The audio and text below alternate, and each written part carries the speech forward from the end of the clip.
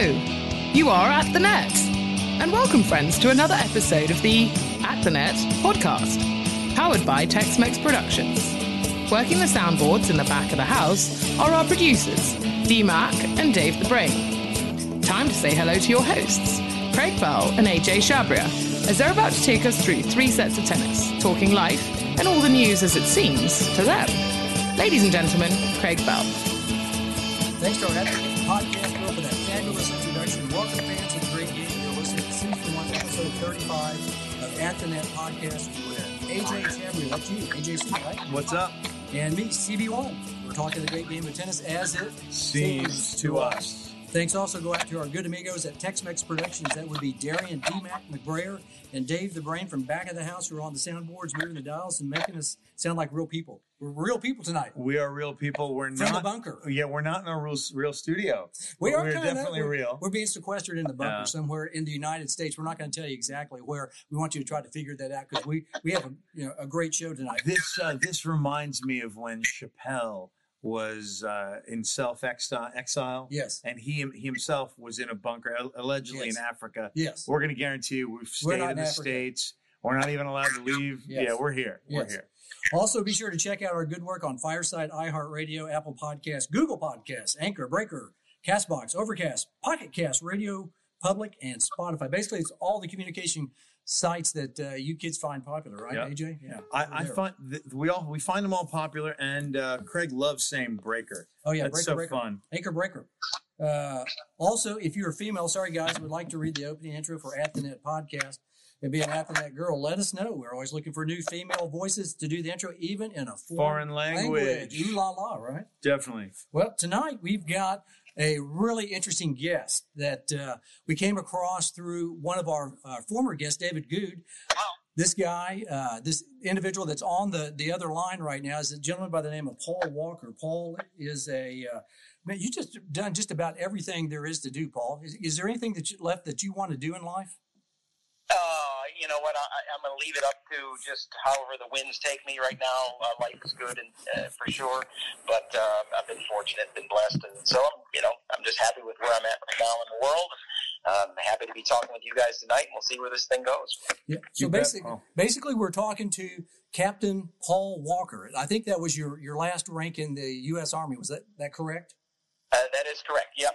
But let me be clear about this. My wife still outranks me. She ended up as a major, and not that she needed to outrank me as all wives do, but I just wanted to be on the record for that one. Well, I didn't realize that lower commissioned officers could actually talk to upper level commissioned officers. I did. They can fraternize. They can fraternize. Yeah. Were you all able to do that? Well, we didn't fraternize. I mean, she just ended up staying in a little longer than I did after I got injured. She did a little bit more time, and by that time, she made it to the major rank. But we were peers, so we'll say that it was kosher. Right. And you were injured in what was that? 1994, right? Yeah, it's been a few years. 1994, August of 1994. Terry, my wife, and I, we were both stationed at Fort Hood, Texas. So, got some kin in Texas there. Not some kin, but got some association with the great state of Texas. We loved our time there down at the big fort in Killeen. And so, we were there in August when I got injured in a parachute accident. And, but like I said, life goes on. And here we are 20, however many years later. I can't even do the math anymore. Well, Paul is currently he's your assistant coach at your alma mater. That would be Florida Southern, the Mocs, right? The Mocs. Yes, we love the Mocs. Yeah, confused with the shoes. These are the cottonmouths, the water moccasins. So yeah, we're a deadly breed, and I've been fortunate to be with the program now in the 5th year. Of course, this year got shortened like every other sports season did, and but it's been really great. It's been what a wonderful addition to the things that I've done in tennis to get into the collegiate environment. I don't know if there could be a better environment to spend time in the tennis world than in the collegiate environment. You've got so much good positive energy, and the kids that come in and out of the universities and colleges are great, and they're there to play hard and have great attitudes. And I'm really fortunate that Coach Trish Riddle asked me to be a part of that program, and again because it's in my hometown and my alma mater was really just a great fit. So I've really enjoyed the last 5 years with the team. And basically, so here's a couple of things about Captain Walker.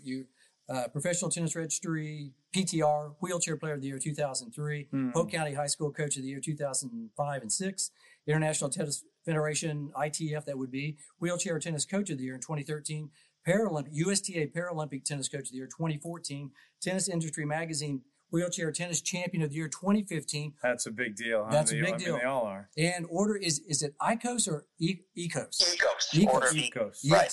In 2016.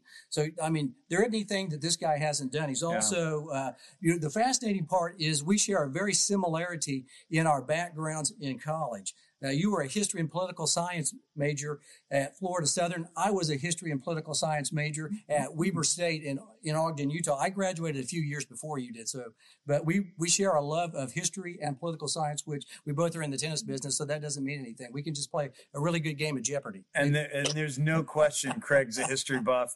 And I look forward to hearing about Paul a little bit more today and getting to know you. Yes. And also the major and the captain have two boys. That would be Jake and Danny. Is that correct? That is correct. Spot on. How old are Jake and Danny? Jake's 21 and Danny is 14. So we got a pretty good gap between the two of the boys, but works out all right. And they're doing well. And so we're all good here in Lakeland, Florida. Good. You still have the cat Pepper and the dog Moxie? Pepper has gone to the big cat heaven. Oh, no. We still have Moxie though, named after the moccasins. Yeah. So we had a Labrador. When Terry and I first met, I had a dog. She had a dog. Her dog was a black Labrador, who she named after her mascot at West Point, which were the Black Knights of the Hudson. So yes. her dog was named Knight. So when we got this most recent Labradoodle, we've transitioned into the doodle world. I said, hey, how about if we name her after my alma mater and Moxie? And she's like, sounds like a fair deal. So she was able to let me give the dog the name this time, and it's her baby, though. I will give you that. That's cute. How old is little Moxie? How old is Moxie? Moxie is a 77-pound, about a 3.5-year-old, 77-pound Labradoodle. She is a beautiful girl. 70 pounds? Did you say? 77. Yeah, wow. she's a big girl. Big, strong not lady. a lap dog. She doesn't. Yeah, she doesn't hold back. She will crawl up, and attempt to be. But no, she's an athlete. She gets out. We walk her, run her. She loves it, and she's great. She's just amazing. So we're happy with our pet situation right now, and no hair. That's one of the beautiful things about doodle breeds. Yes. Man, what a difference maker. So how we want to do this tonight is break this down in three phases. We want to do this prior to your injury in 1994, up to 1994, then after your injury, and then maybe some pop culture if you'll humor us and let us ask you a few pop culture questions later on down the road. At the very end, yeah. Is that okay? It sounds like a nice format. Let's rock and roll. Okay. Thanks, Paul. So growing up, you're a Florida native. Is that correct? Not correct. I'm a Buffalo, New York, upstate New York guy. Born and raised in Buffalo, or a little suburb of Buffalo, Clarence, New York. So was there until I left there in 1982 after graduating from high school to come down to Florida, to pursue baseball and whatever other things, were going to be offered down here during my college years. Tons of New Yorkers, upstate, Western New York, and New York City. Tons of New Yorkers end up in Florida. You just did it sooner than everybody else, huh? Some people figure these things out sooner than others, and I just feel like I was on the cutting edge. I'm just going to you haven't gone back, it sounds like. You decided to be a snowbird forever, right? Yeah, and it's funny, my mom and dad, my dad's passed away years ago, but, my mom continues to always tell me that the day they dropped me off at college, they knew they'd lost me to the state of Florida. And, being as wise as parents are, they were right. And after some years of traversing around the world with some military time and everything like that, when it was time to settle down, Florida just seemed like the right fit. So we've been here since 1998. So I really, really like it here. So growing up in Buffalo, you played baseball. What position did you play? Just out of curiosity, you're a scholarship player at Florida Southern, so you must have played a lot of baseball growing up. So kind of tell us about your background. Yeah, I was a middle infielder, kind of my specialty. Not a big guy, about 5'8", and but quick, and so kind of really lend myself to being in that middle infield positions, shortstop and second base. I had a pretty good arm, so shortstop was viable. But near the end of my playing days, it was more on the second base side. So, good hitter? Were you a better fielder or better hitter? Better fielder and all around knowledge of the game guy. Hitting came to me a little bit later, and managed to be probably an average hitter. But the rest of the game was kind of where I specialized in fielding and just knowledge of the game and understanding and good feel for the game. Yeah. And growing up in Western New York, were you Pittsburgh Pirates, New York Mets, New York Yankees? What team did you follow as a kid? He's going to tell you in a second. You haven't gotten there yet, but Boston Red Sox. Red Sox was my next one. Was it really? All right. I don't know what took you so long to get there, but AJ didn't read the notes. I didn't. I went more geographically. And then makes sense. Everybody asks, why are you a Red Sox fan? So a quick story is that in 1972, we moved from Buffalo, the city, to this town of Clarence. In 73, my next-door neighbor, a guy by the name of Joey DeFrancesco, got a game called Stratomatic Baseball. And it was recently, there was an article in the paper about it. It's old school. And so all of the kids in the neighborhood, we all got a team, and I got the 1972 version of the Boston Red Sox. And so from that point on, I just started liking the Red Sox, and they had some great years. In 75 with the World Series against the Reds, and then so on and so forth. The long story traditions until they finally won one in 2004 for me. Yeah, that was Tony Conigliaro. Wasn't he on that team? Dwight Evans? Those guys? Dwight Evans was just starting back then, early years, and then by 75, you had Jim Rice, Fred Lynn, Lou Johns, all those guys, Carlton Fisk, and great years. Freddie Patek? Lucas Tremsky. Freddie Patek was Kansas City. Oh, Kansas City. Yeah. Missed that one. I was a Baltimore Oriole fan. Yeah, I was an Oriole. I liked the Orioles at that point in life. My brother liked the Yankees, and we lived on Baltimore Street in Lawton, Oklahoma. So that was my only claim to fame, was the Baltimore Orioles. You were the ball, or you were the birds? I was the birds. The birds. Right there. But so playing baseball around the Buffalo area, I'm sure, how'd you catch on with Florida Southern? What was the enticing opportunity? Did the coach see you playing in like a Little League World Series in? Oh, no. And I won't sit here and claim that, when I came down to Florida Southern, they were waiting for me like, oh my God. Here he comes, the second coming. No, it was more of a, hey, I showed up and they were decent enough to keep me around for a couple of years. But what I think I realized was a really good baseball player coming from Western New York arrives in Central Florida, and there's then really great baseball players, and it's kind of an eye opener.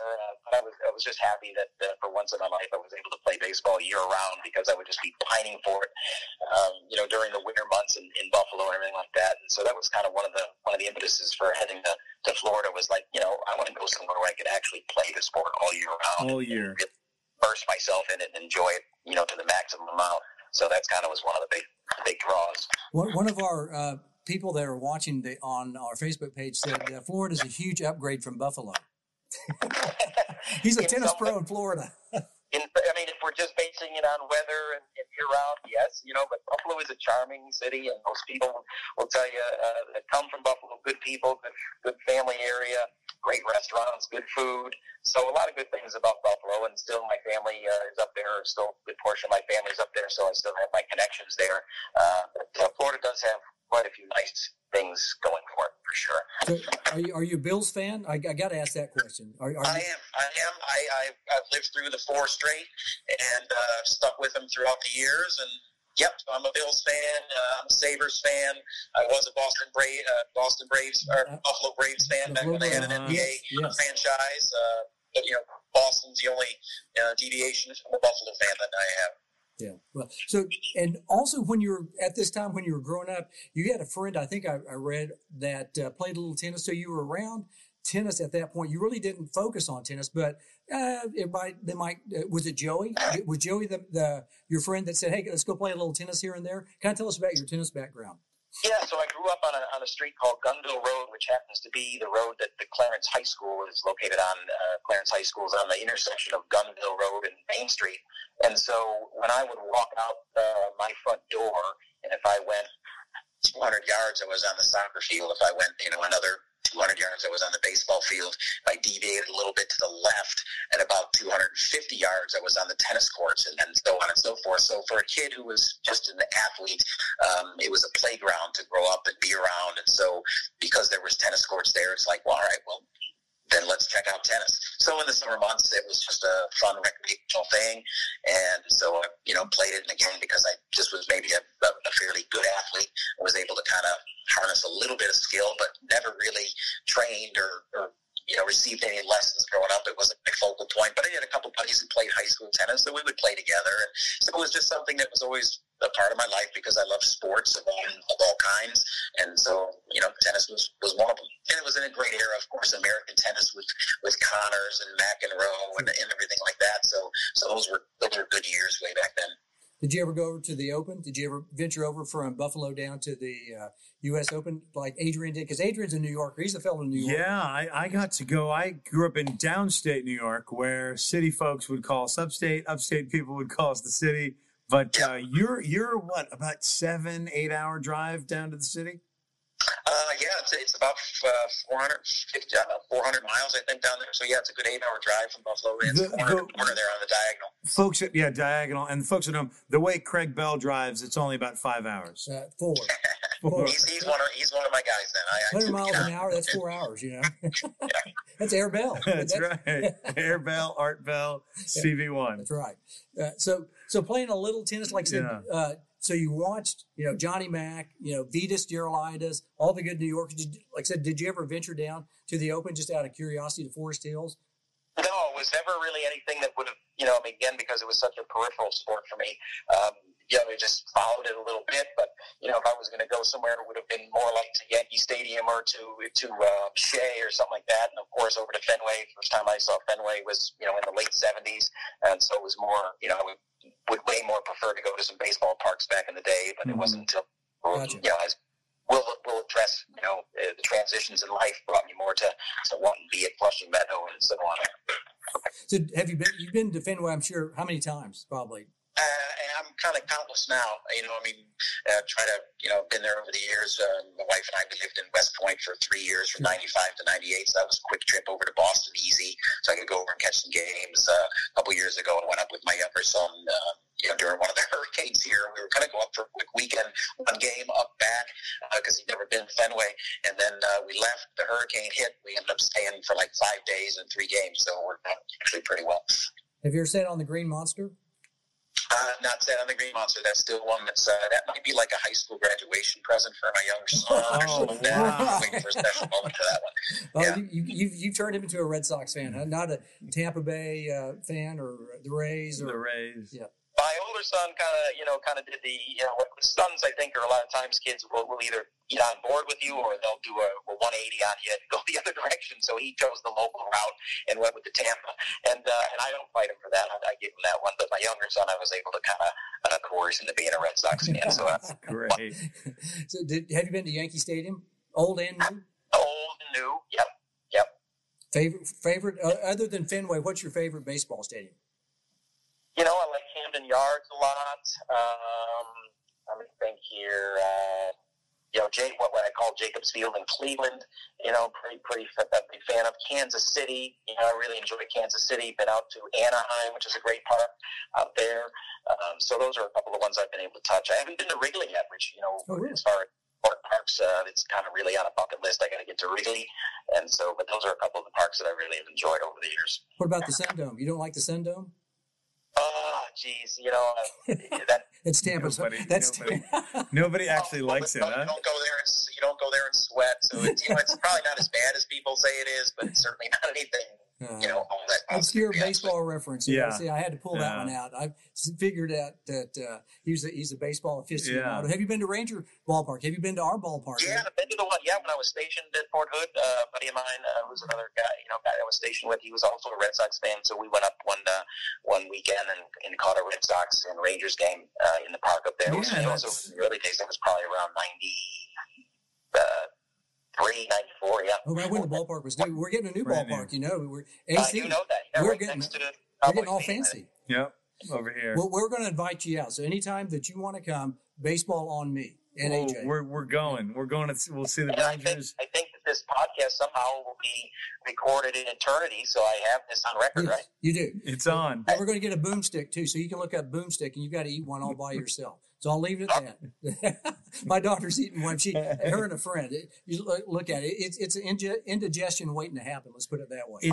It's dinner for 2, maybe 3. Also, challenge accepted. and then or somewhere else. You're going to go, But we love baseball, and thank you for humoring me in the baseball world. Yeah. All right, so you're down in Florida Southern. All right, then you go off to the military for about 10 years. Is that correct?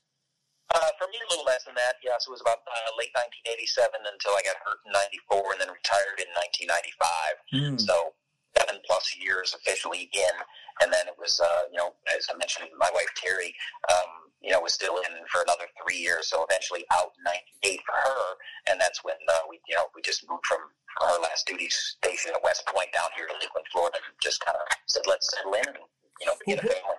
What was the thought process of going into the military? Were you not drafted high enough in the MLB draft, or were you thinking? No, not even. Yeah, there was like a quick bypass on that Walker name. It was like I don't even think it was in print anywhere. So, in regards to the drafting, I was better off being drafted into the military than I would have been drafted into baseball. So they don't even call it draft anymore. So there goes to show you how good I was. But anyway. But the military was just something kind of that a good friend of mine I went to school with in college at Florida Southern. He was in the ROTC program, and he was a year ahead of me. This was one of the big influences, and he left, and so I had my senior year. And while he was away doing his early lieutenant, life things, we stayed in touch with one another, correspondence, and I was like, wow, that just sounds like cool stuff. And so, but I got a job right out of college with some other guys that I knew that were about 3-4 years older than me that started the business and needed somebody young and energetic to do some traveling and sales with them or for them. And it was fun and great, but I was like, well, this is not, I don't think, a real career for me. But as I continued to correspond with my one good friend, I was like, yeah, I think that's what I need to be doing. I really just felt this pull. And so, I just kind of started looking into it and then, said, you know what, I think that's what I want to do. So I went to a recruiting office and said, I'd like to, go to OCS and get commissioned. And so the process began. It's a fairly lengthy process, a lot to do. But you just keep grinding. And so got the opportunity to do that and eventually got shipped out to Fort Jackson, South Carolina to do basic training. And then from there over to Fort Benning, Georgia for officer candidate school. And from officer candidate school, got commissioned. Then off to Fort Benning, Georgia for what they call your officer basic course. And so I was commissioned in the engineers, Corps of Engineers. And from there, got stationed in Germany. So that was the first, phase of my military life. What part of the military were you? Did you serve in? Is that so the Army? So Army Corps of Engineers. Okay. And so when first duty assignment was over in Germany, was with the 8th Infantry Division. Got deployed from there during the first Desert Storm. And so did a little time in the Middle East, and then came back. And then once I came back from that, finished off the tour in Germany. Then it was back to school here in the United States, Fort Leonard Wood, Missouri. And then from Fort Leonard Wood, Missouri was when I got the appointment to Fort Hood, Texas, and Second Army. So Fort Hood, that's like the resort, like just a unbelievable place to go, lay at the beach, kind of see the ocean. Fort Hood? Fort Hood. Yeah, you got it. Boy, I couldn't have described it any better. No, you really nailed it. Yeah. Obviously, it's one of the largest Army posts in the world, 2 divisions there, really an impressive post. At the time, it was the 1st Cavalry Division, 2nd Armored Division. I believe the 2nd Armored Division is no longer one of the active divisions. So after I left, they must have said, what's the point of continuing to have this division now that Paul's gone? So they deactivated it. But it was some good years. And maybe it was an interesting, premonition that the nickname for 2nd Armored Division is Hell on Wheels. And here I am. So.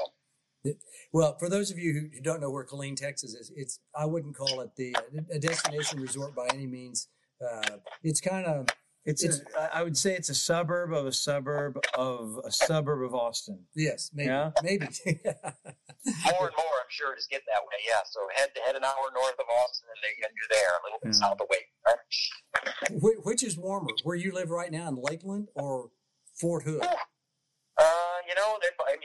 Texas has, you guys know, Texas gets pretty scorching hot. I think we're on equal par in that regard to just raw heat. We're pretty humid here and obviously wetter. But as far as just straight up heat, Texas holds its own. And it's definitely. I wouldn't call it the scenic destination that maybe Honolulu might be, or Yeah. maybe maybe New York City or someplace like that. It's a nice place to be from, but just it's good to be passing through, I'm sure. But anyway, so now that you go into the military, about 94, tell us what you're parachuting, is that correct? That is correct. Yeah. So actually, it was interesting. It was some of my lieutenants. I was a captain, company commander at the time, and some of my lieutenants and I, all of whom had been through airborne school together.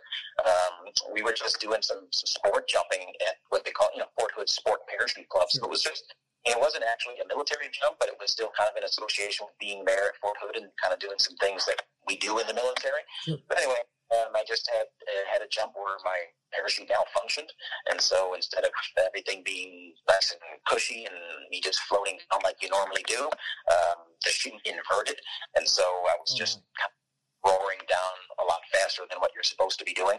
The landing was good, everything was in order, except probably traveling 40, 50, 60 miles an hour compared to, maybe whatever light little miles an hour you're traveling when everything's working properly. So just a massive impact, broke both bones, both legs below the knee, burst fracture of L1 and L2 in my vertebra. Mm-hmm. So a spinal area injury, but not an immediate breakage of my spinal cord. So for about 18 hours, I still had, function, feeling, everything like that. But because there was so much trauma to the region, that's when the paralysis kind of kicked in. And so in the beginning days, right in those early days, it was like, all right, this is not good, and that's gone away. But I think there was a mentality of, I think, that could maybe just as much come back. And, of course, after a period of time and some surgeries and stabilization of my spine, the reality set in that was not going to be the case, and that I was going to be a T12 paraplegic, which, means, a full-time life in a wheelchair. And, you just start coming to terms with that. And that doesn't take, that's not an overnight process, but it is a process. And, if you're fortunate like I was to have, family and friends and support system in place, you get through something like that. And I like I say, I'm fortunate. So, I had an early, and I share, if folks ask me about my story, I'll just share that, in the early going, when I was in the intensive care unit, when I was literally first injured, the one thing that kind of set me on a path to this isn't good, but it isn't the worst thing in the world is of the 6 beds in the ICU that were occupied at the time, I was the only one that was conscious and could talk to my doctors and could talk to whomever was coming in and going. And so you look around and you say, I'm not in a good shape here, but I'm not as bad as fill in the blank, because there were some other souls that were in tougher spots than I was at the time. So you kind of get a good perspective pretty early on, or at least that was the perspective that I took. And with that perspective, were there any affirmations you made daily back then? And how does that compare to some of the things that that you say to yourself as self-talk now? I mean, this is close to 30 years or 24 years later. Yeah, correct. Yeah, I don't think I was doing a lot of affirmations then. I mean, that was an observation that I do to this day recall having.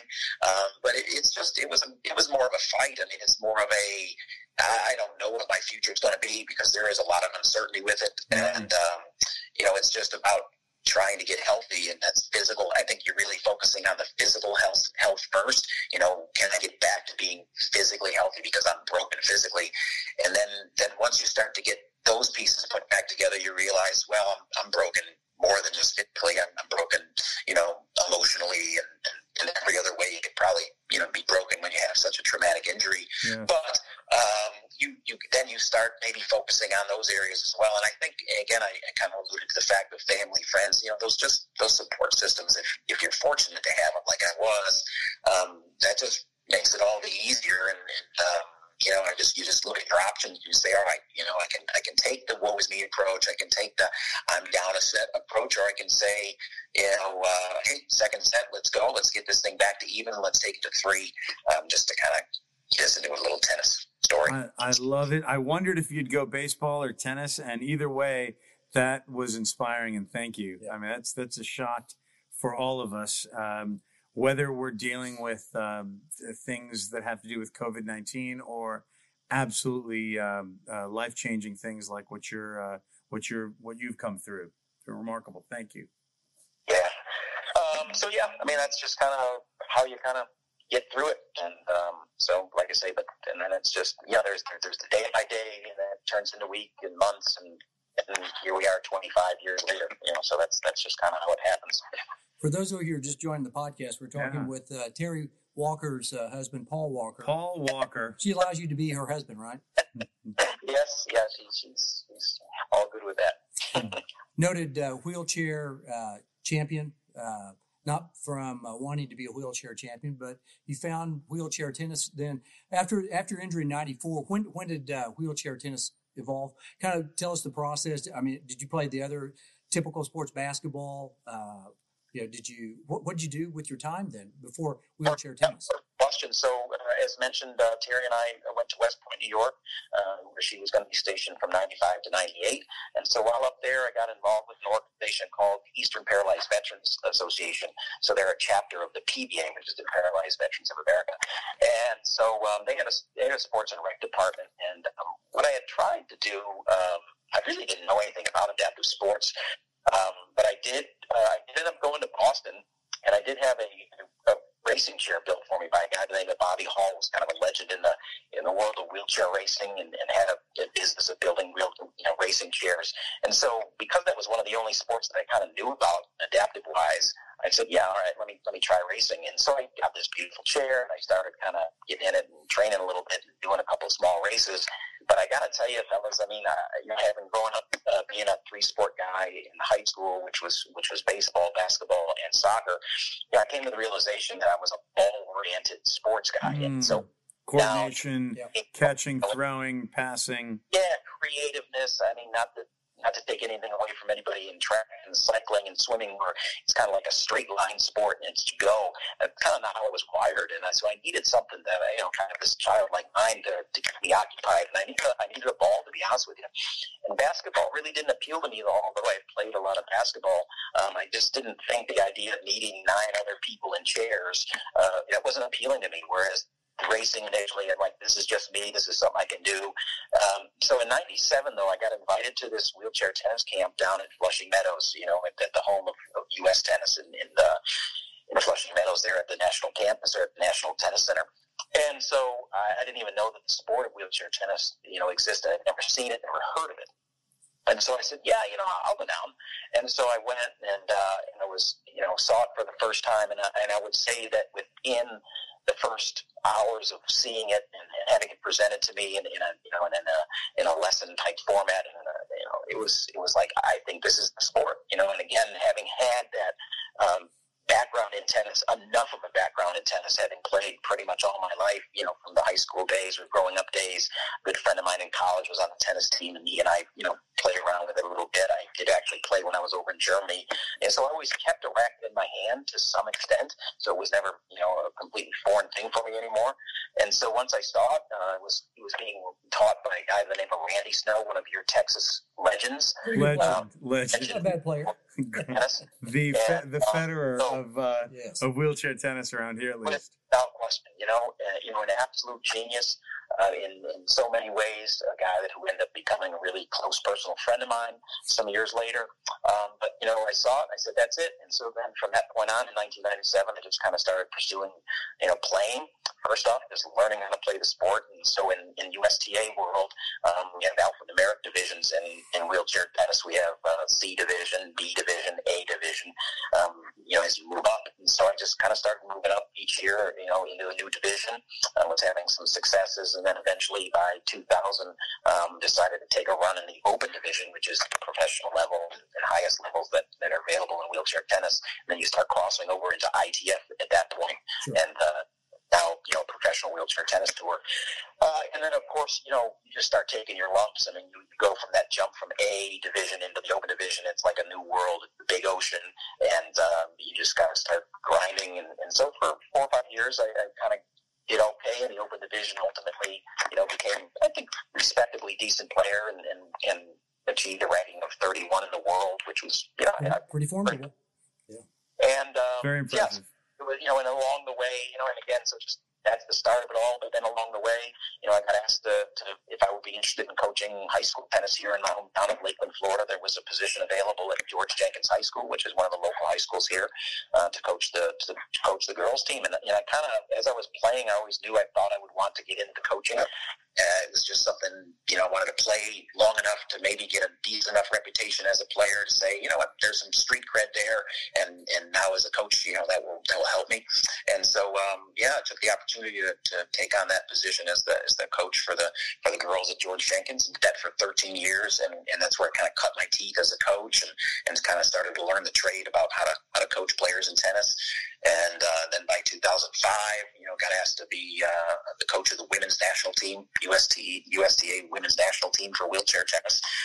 First trip there was to the Netherlands for our World Team Cup, and kind of been on board in that position ever since. And kind of bounced around in and out of the wheelchair and able-bodied world in tennis. So it's been really just a nice cross-section of great sport. Is there a difference between coaching able-bodied versus wheelchair? Or is there basically an athlete's an athlete? It doesn't matter. Yeah, that's a great question. I mean, and to some extent, I just was on a podcast here, a PD call, player development call, with a bunch of 14-year-olds from the training center East, which is up in Flushing Meadows, everything like that. And just a couple days ago, and that same question was asked. And so there's many similarities, from the neck up. There's a lot of similarities, so what it is from the neck down where the similarities happen. It's obviously, the footwork and everything, but the pushing of the chair and some of the tactics are a little bit different in wheelchair tennis. But by and large, when you really start to boil it down, it becomes tennis. And those that are kind of astute and know the game, when they watch it, certainly at the higher levels where it's being played pretty well, you can see more similarities than you'll see dissimilarities. So a lot of things are the same, but there's a few things that are different. So would you consider yourself, is there offense and defense? Can there be people who go out there and just try to smack people off the court, and then other people who are just out there looping balls and kind of grinding it out? Or is there a difference like that? Yeah, 100% the same in that, players have playing styles. So you've got your baseliners, your aggressive baseliners, your all-court players. You've got your walls. You've got your, big servers. Obviously, serving volleying is not an option much. You have all the playing styles that, we see in the able-bodied game are really replicated in the wheelchair game. And it's just, kind of how that individual player sees themselves, and how they want to kind of impose themselves on the court. So very, very similar in that regard. So what did Randy do that was he just such a great mover in the chair? Because I saw him play. Right. It was fascinating watching that guy. To me, you could tell he was a cut above everybody else. He was what did he do differently that nobody else was really able to do? Now, maybe it is today. People can do that. But what did Randy really do back in the day that was that set him apart? Well, so for those who maybe don't know, Randy was kind of an already up-and-coming young tennis player in Texas who at the age of 16, maybe 18, 16, 18, somewhere in that ballpark, suffered an accident where a bale of hay, one of the big bales of hay from an farm in Texas fell on him and crushed him. And so he became very similar to me, pretty close in the level of injury, paraplegic. But because he'd had a great tennis playing background, he decided to take it into the world of wheelchair tennis. So I think what he did really well, he just really was astute in regards to knowing the game. He was really a genius on the court for just tactically knowing and understanding the game. But then he was also one of the first players back in the earlier days of wheelchair tennis who just kind of professionalized it and really trained and really tried to hone his craft and just, the amount of time that he put into practice and everything like that, as opposed to, I think, a lot of the other players back in the day when it was still starting. He was one of the first professionals, the guys that was just, relentless with training and wanting to be, a perfectionist on the court. So if he needed to hit a backhand down the line, which was one of his specialty shots, when you gave him a foot, he'd take 6 inches, and that's how good he was, and that's how precise he was. And he just took it to another level. So I know like in hockey, what separates usually the pro level from the minor leaguers is skating. Is it moving in the wheelchair, being able to maneuver the wheelchair like a runner, a normal able-bodied person? Is that what separates it, or is it really just practicing? Is it what is it that really separates somebody that can really hit that down the line shot? Is can everybody do it, or I don't know what I'm trying to ask. I guess is it? No, I've got you 100%.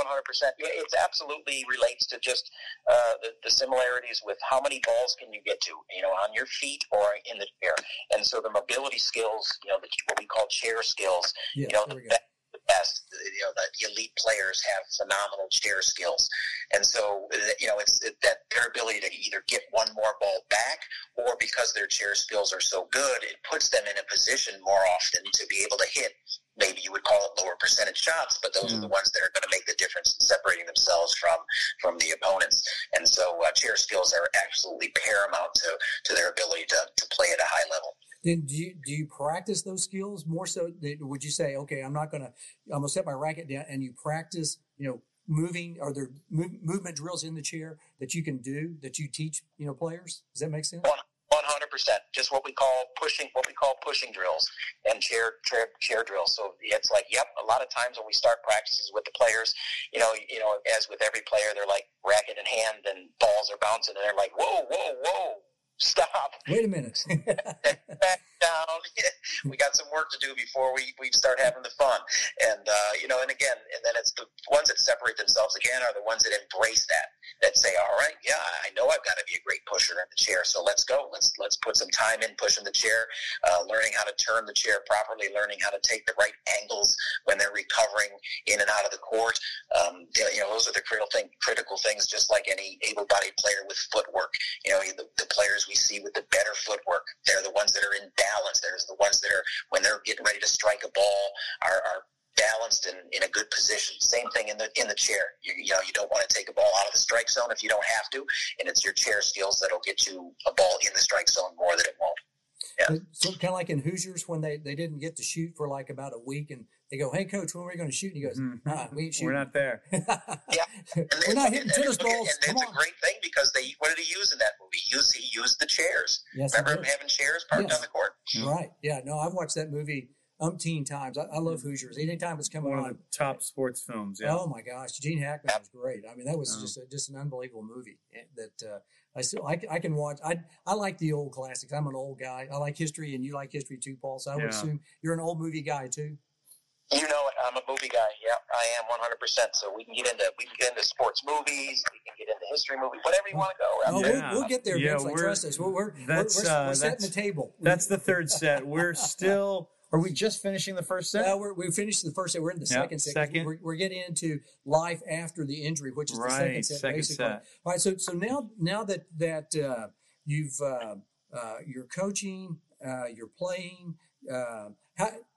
Really, what's your career? You played for over 10 years, maybe 15 years. 1997 to 2005. Yeah, so 2005 was the last time I played a tournament. So just about 8 years there, I guess. Did the ITF circuit? Is it all the U.S. Open, Australian Open, French Open, Wimbledon? Do they play Wimbledon and the French in the wheelchair divisions? Yeah, so just to get everybody up to speed on that, currently Uniqlo, which was the great brand that Federer is now with, and Djokovic and several of the other big names, clothing company out of Japan. Uniqlo is the sponsor and title sponsor for the wheelchair tour. Wheelchair tour, and so that's been in existence now in a good partnership for a good many years now. And so so that I played on that, and now working with many players within the U.S. program that are fighting their way up and down the ranks of the Uniqlo ITF tour now. And so that's kind of where I spend my time in the wheelchair world these days. So how many tournaments are on the circuit with Uniqlo? Well, you know what? I mean, they're played in about 40 different countries around the world, and really it's a calendar year that is very similar to the ATP and WTA. So starting in January, there's a number of tournaments down under. And to answer your question that you kind of were talking about, it's in all 4 Grand Slams now. So you have a couple of tournaments that lead up to the Australian Open Grand Slam, and then the tour kind of swings back, and we have some big tournaments in the States in March, in the spring, Baton Rouge being one of them, Rome, Georgia being another. Those are a couple of big tournaments on the ITF tour. Then as you get into the spring, these are but there are tournaments all over the world. They're not just in one continent at a time, but there's happening all over. But then, summer months, the tour kind of swings into Europe, where all the European championships are, because the weather's and everything like that. So now players migrate to Europe and kind of, just pop from one country to another, hitting different, maybe the Belgian Open and then down to the Swiss Open and over to a tournament in France, or maybe down to a tournament in Italy. They're all over Europe throughout the months, and then the tour kind of swings back again into the States again in September. There's a couple big tournaments in September to, of course, include the U.S. Open, but then we have a wheelchair-specific U.S. Open in St. Louis each year. And we finish, there's another great tournament in Hilton Head in September. So that's kind of how the tour runs, but they're in South America, Europe, Africa, all the continents except Antarctica. We'll start that Antarctic tour, the Arctic and Antarctic tour, the North and South Pole. You will be sliding when you make those turns. You'll be drifting, Paul Walker. Drifting, there it is, Buffalo. I'm all about the drifts. I knew you would. Yeah, I figured so. So at Wimbledon, I'm curious. Do you use a different ball, or do you play with the Slazenger ball just like the pros? I'm interested in the bounce. That's what I was thinking. Yeah, I think so. So just to give a rundown on the surfaces, hard court is probably the more preferred surface for the majority of players. It just responds really well to when you push. You're able to maintain some chair mobility, momentum. The clay is tough because it really eats into the momentum, so you can get some pushing going, but then as soon as you stop it, you grind to a halt pretty quick. But ultimately, the toughest surface to push on is the grass. So where players have the most trouble is at Wimbledon. So much like playing on grass, the points are shorter. The guys that tend to serve bigger in the game, guys and girls who tend to serve bigger, tend to do well at Wimbledon. So it really holds that kind of pattern in essence. And so the players that get a lot more balls back in play, do well at the French. And then those who are kind of your most well-rounded players, really enjoy probably the Australian and the U.S. Open the most. Now, do you get to put little, like at Wimbledon, they put little nubs on their shoes. Do you get that on the tires themselves? Do they allow that opportunity, that tolerance to be able to move a little bit better? Yeah, no, I don't think there's any specific tires. I think some players do use some different tires, maybe with some little different tread, but not like a real nub. I mean, any kind of additional nub would really be putting in a little extra friction, essentially, is what it would be doing. So it really would be slowing you down as much as it might, what you think would be helping you.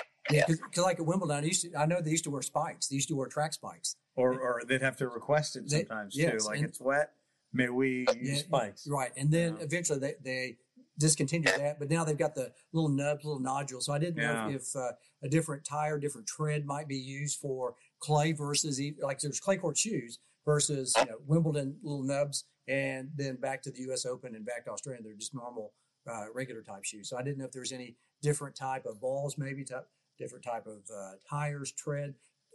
What about chairs even? Is there a different chair versus? No, the adjustment that players would make, for most of the players, there is what we call a fifth wheel. There's a wheel on the back side of the chair. Okay. We call an anti-tip wheel. So that allows you to get back in the chair for serves, for overheads, things like that. Sure.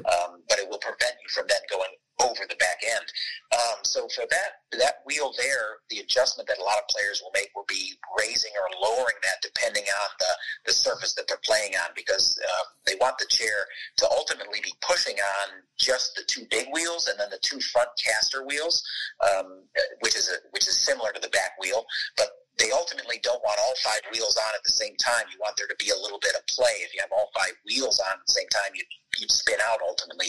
But so they want a little bit of play in the chair, but how they adjust that play will depend on the surface that they're playing on. In the term is tippy.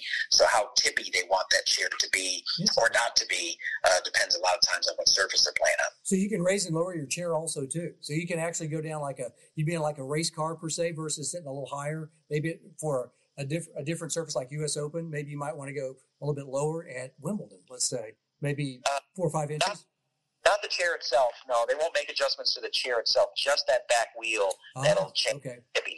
wheelchair. Yeah, I mean, because they're wanting to be in that same position that they're used to training in, where they're sitting, because it's all, a lot of it's got to do with balance. So as you're sitting in the chair, and depending on disability too, because wheelchair tennis, the criteria for wheelchair tennis is that you have a permanently diagnosed mobility impairment, so lower extremity impairment that allows you to play wheelchair tennis. But that's a myriad of things. I mean, you've got a lot of people who walk that can walk, not really efficiently, but can, so they have weight-bearing abilities. You've got amputees, you've got spinal cord injuries, you've got this really big laundry list of players that play, and each one is unique. And so where my balance point is, the higher I sit, the more tippy I can get sometimes. The lower I sit, I push, but I'm way down. So maybe my serve's not as effective.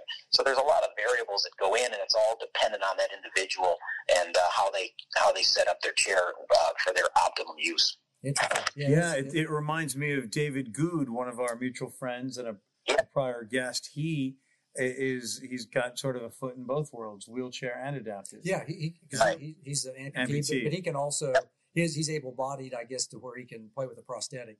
And I asked him one time, do you prefer? He goes, actually, he prefers in the wheelchair. I think he can go either with the prosthetic or in the chair, but I think he prefers the chair.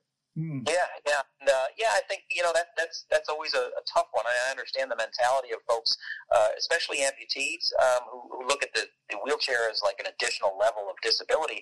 But ultimately, the path for tennis in a wheelchair is really clean, meaning that from start as a beginner all the way up to Grand Slam and everything in between exists. And that's pretty unique. So it's really, I would say, the most professionalized of all the adaptive sports because, again, the pathway from, as I mentioned, a kid who could dream about being a Grand Slam champion one day is no different than any other kid in the world. So if you're growing up and you get to tennis early in your life in a wheelchair, you could say, I'm going to play at Wimbledon someday, or I want to play at the U.S. Open someday, or I want to play in the Paralympics someday. And that path is ready for you, and it's there, and it's available. So I think that's one of the great things about wheelchair tennis and why it's been so successful. Did it help growing up playing athletics, or it didn't matter really at this point? Because you said you were a 3-sport guy. You did soccer, you did basketball, you did baseball. Did that help in any way, or did it really not? Does it matter?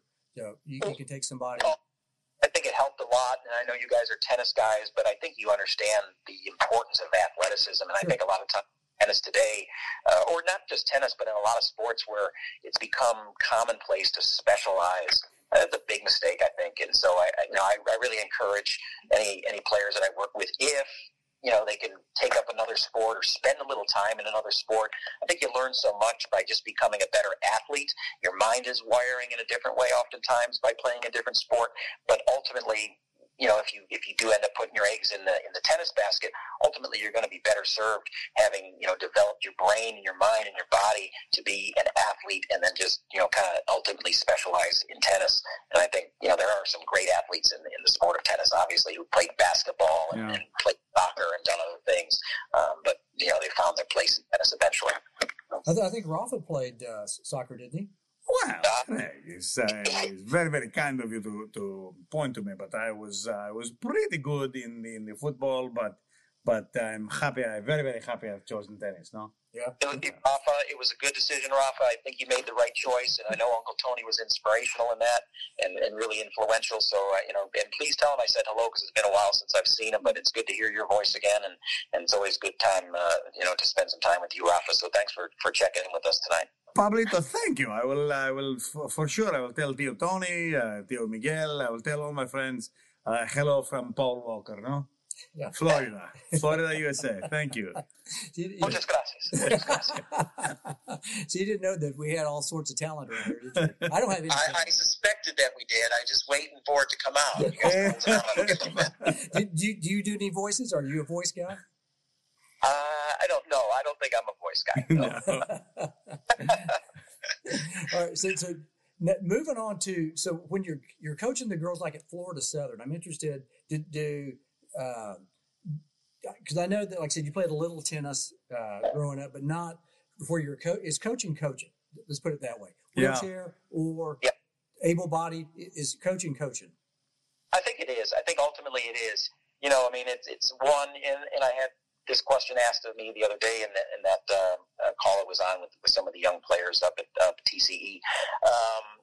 And so, yes, it is, because, and they asked me, well, how do you develop a rapport with your player? I said, well, first and foremost, I like to let the players that I work with know that before my time with them as a tennis coach, them as a player, I want to get to care, let them know I care about them as a person. I mean, that's got to be, to me, just coaching philosophy-wise, that's got to be first and foremost. One, I care about you as a person. I want to see you be a successful person. I want to see you be a successful young man or a successful young lady, and then after that, once they know that I care about them as an individual, now let's focus on what we're here about, which is the tennis.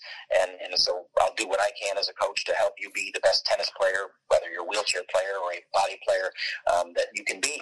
And that's what I'm here for. That's what I'm supposed to be trained to do and specialize in. But I care about you as a person first and foremost. So that's just kind of been my approach with the players. But you're right. I think ultimately it's just coaching. It's coaching. And I hear adaptive and wheelchair players use the word able-bodied, and you shortened it to body players. Is that the abbreviation?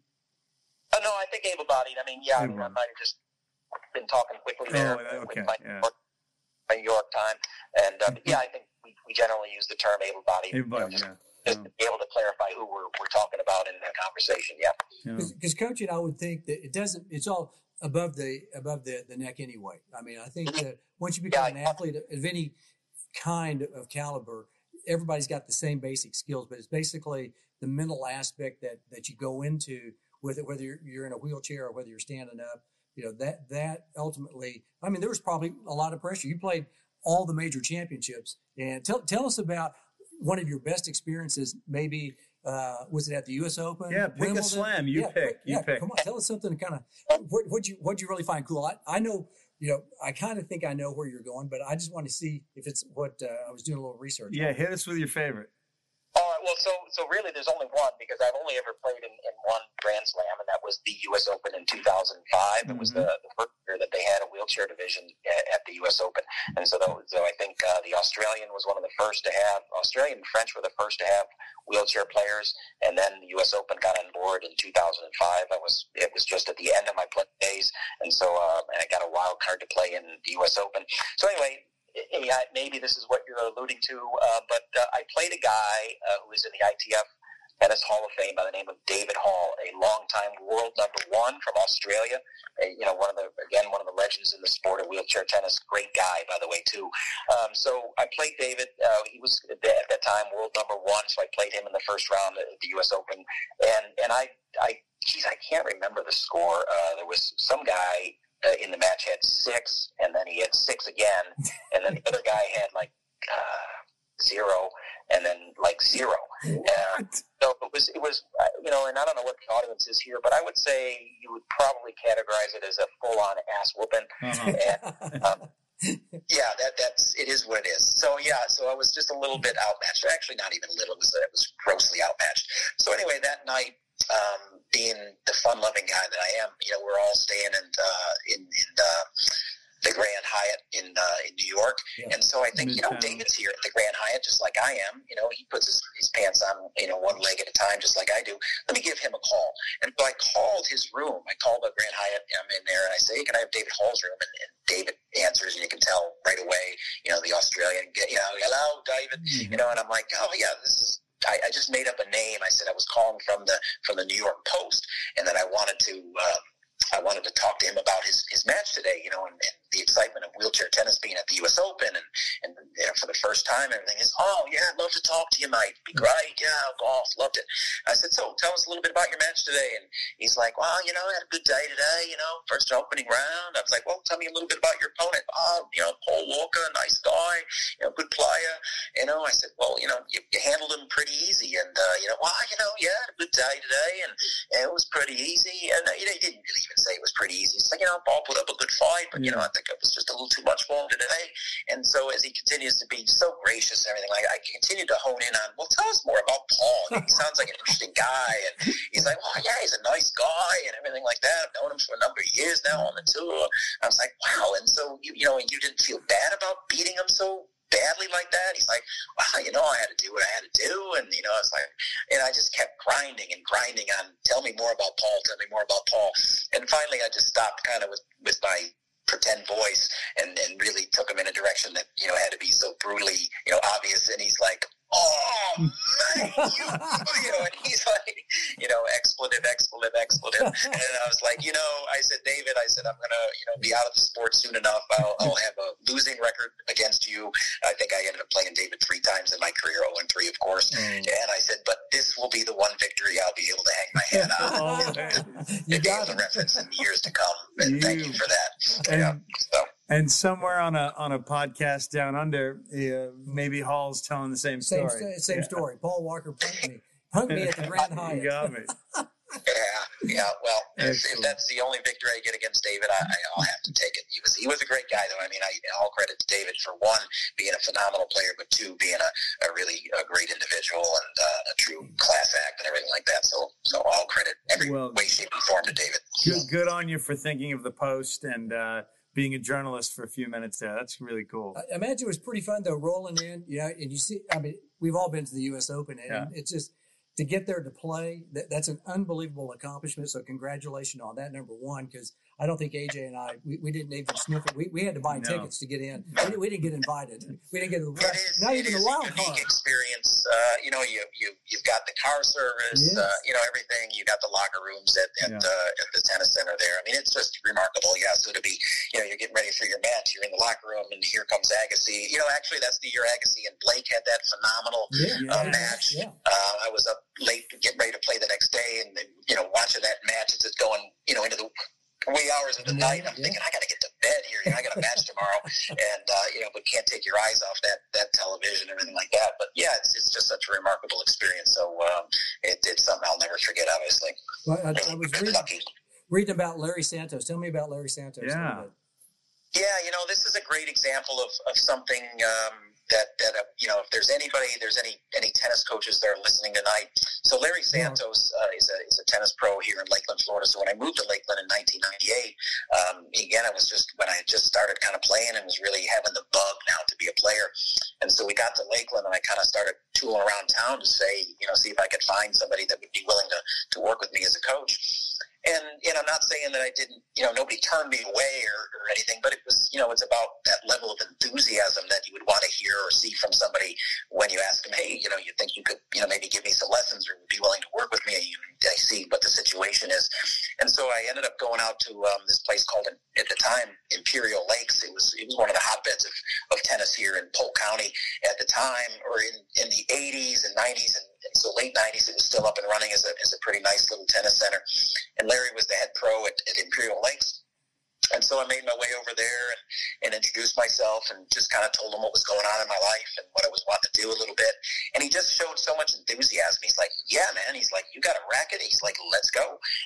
And so he became my coach. And so he was the one that was willing to put time in and show enthusiasm.